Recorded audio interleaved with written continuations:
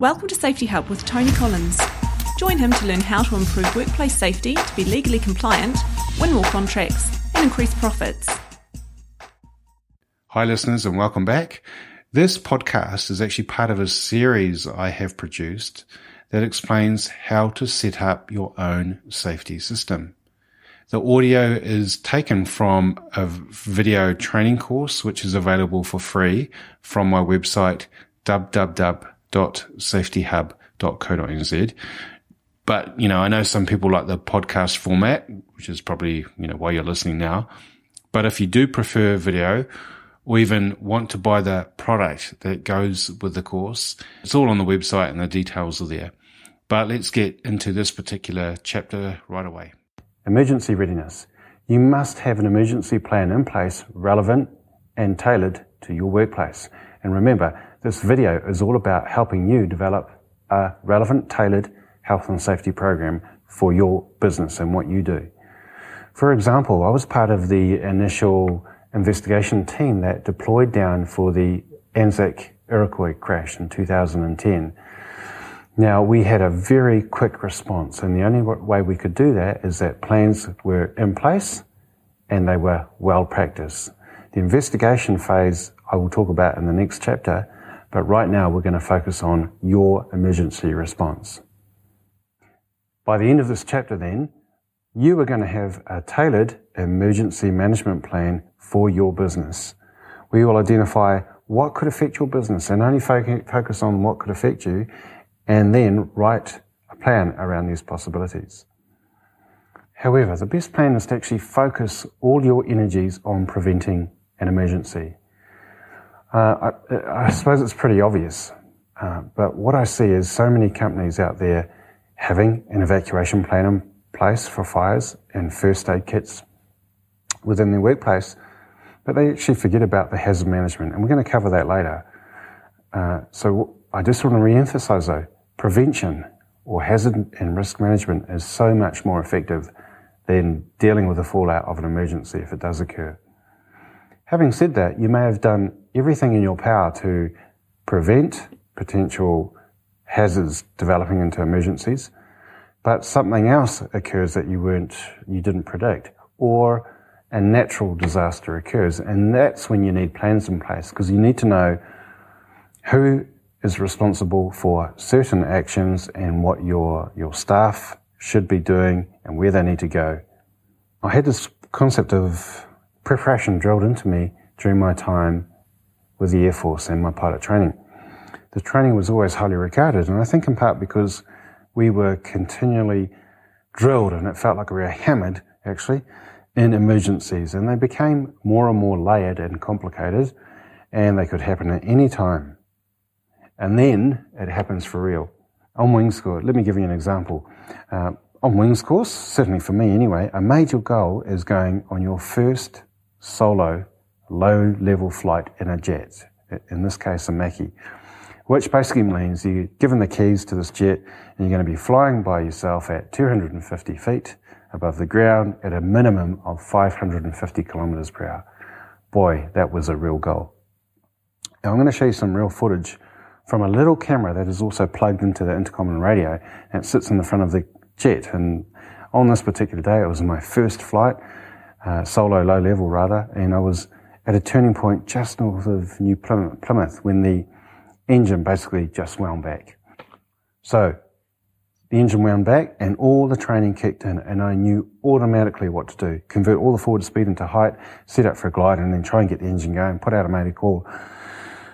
Fortunately, I didn't have to eject into water and got the engine going at 1,000 feet and finished by gliding from about 2,500 feet to land at New Plymouth runway. I've edited the actual footage from 15 minutes down to 1 minute, and I've overlaid little descriptions and had to, kind of bleep out some certain commentary, but I'm sure you'll understand why. And there's our point. 35. New Plymouth Tower, Hotel November Lima. 54.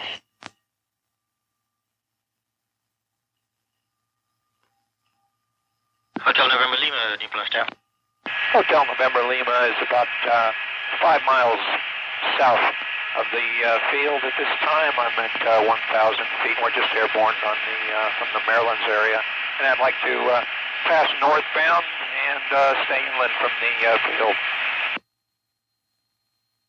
Anton, fuel. Hotel November Lima, Over to 300 fuel. confirm you'd like to go to Central Hill? Hotel November Lima. We're northbound along the coast to Taharoa with one on board, and I'd just like to stay about 4 miles out to the south of the airport and transit on up toward Final Perusa. Hotel November Lima, roger. Cleared to leave the zone. On track to the north, the south of the aerodrome, south of Motunui. Report beam the airfield. QNH is 1018. Speed to height. 1018, and report a beam the airfield and Motunui, and stay south of the airfield. Relay.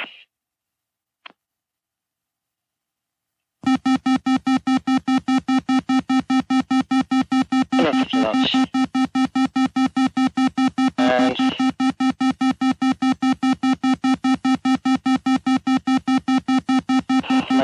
Mayday. You've got the Falcon 361 engine failure, 15 miles northeast of the field.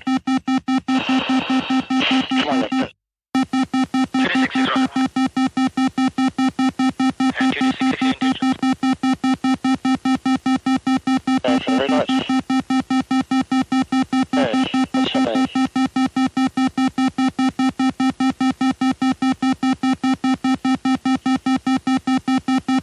Okay, we're descending. Same situation.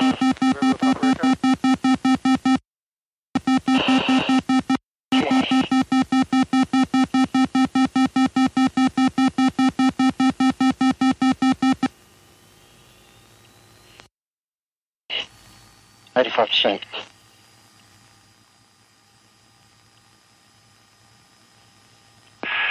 Hotel November Lima, I copied that transmission. I'm northeastbound now. The point of showing you that video is to show you that things can happen at any time, and the unexpected can happen. We all know this. Drilling yourself in more and more complicated and different scenarios allows you to make an automated response, and therefore it gives you the capacity to think when the unusual happens. You revert back to dealing with the core problem, and then you've got the capacity in your mind to start thinking and working through different options. That gives you, in this case, your business, the best chance of survivability in the worst case, because we're talking about business continuity at the end of the day if you're having to deal with, an extreme emergency, or just looking after people, getting them back to work as quickly as possible. So here are the steps we're going to work through. We're going to identify all the potential and relevant emergencies to your business. We're going to develop a plan around them.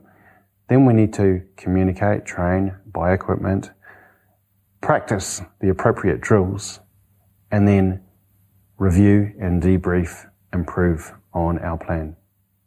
Step 1 then, we're going to identify all possible emergencies relevant to your business. Now, as a starting point, I've listed as many as I can down there. And what I want you to do is work through the list and annotate whether they are relevant to your business or not. For example, about a third of the way down there is vehicle accident. If you don't use vehicles in your business, then cross it out and write, we don't have vehicles. This record keeping is really important because it will show an active health and safety system for any future audit or later when you're applying for your ACC discount.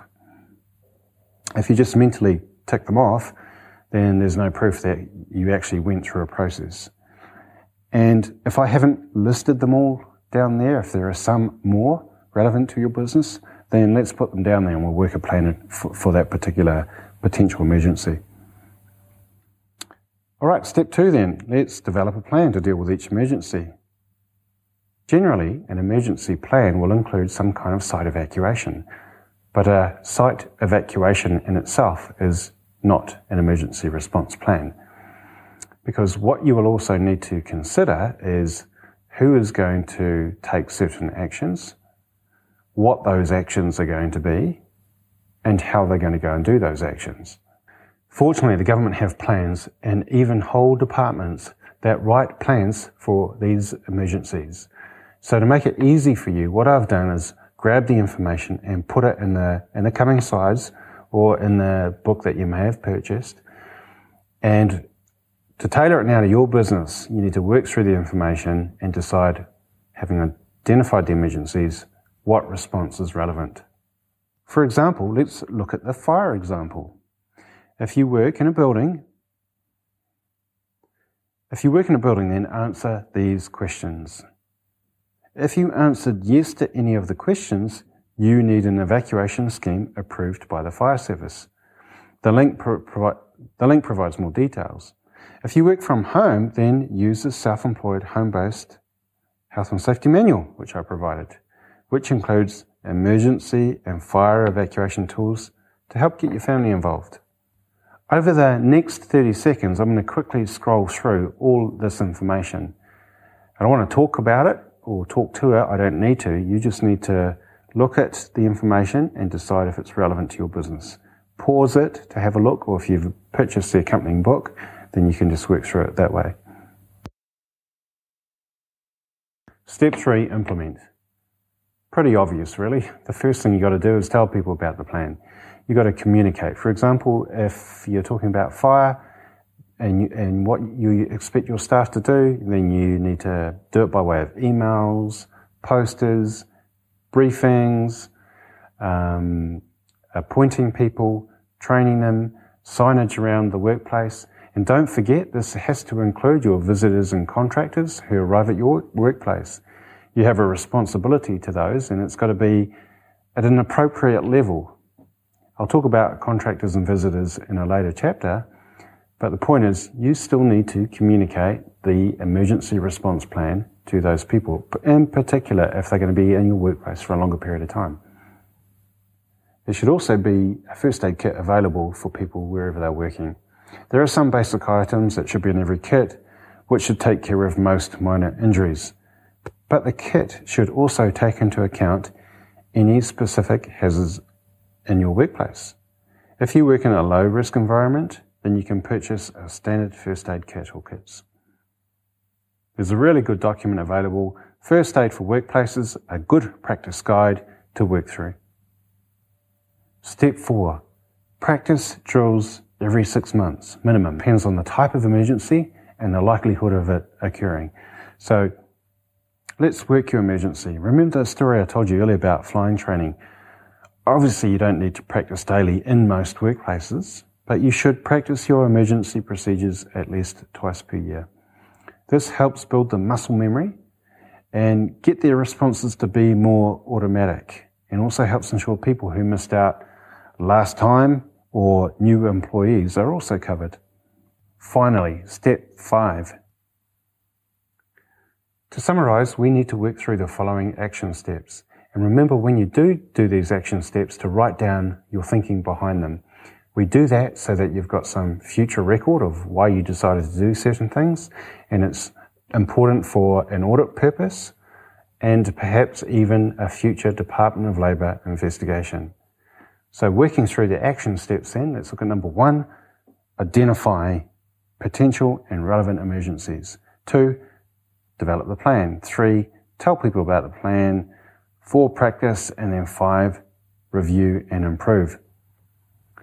And please go ahead and do this right now. There should be some urgency to this, because I would hate something to happen tomorrow and you weren't ready for it.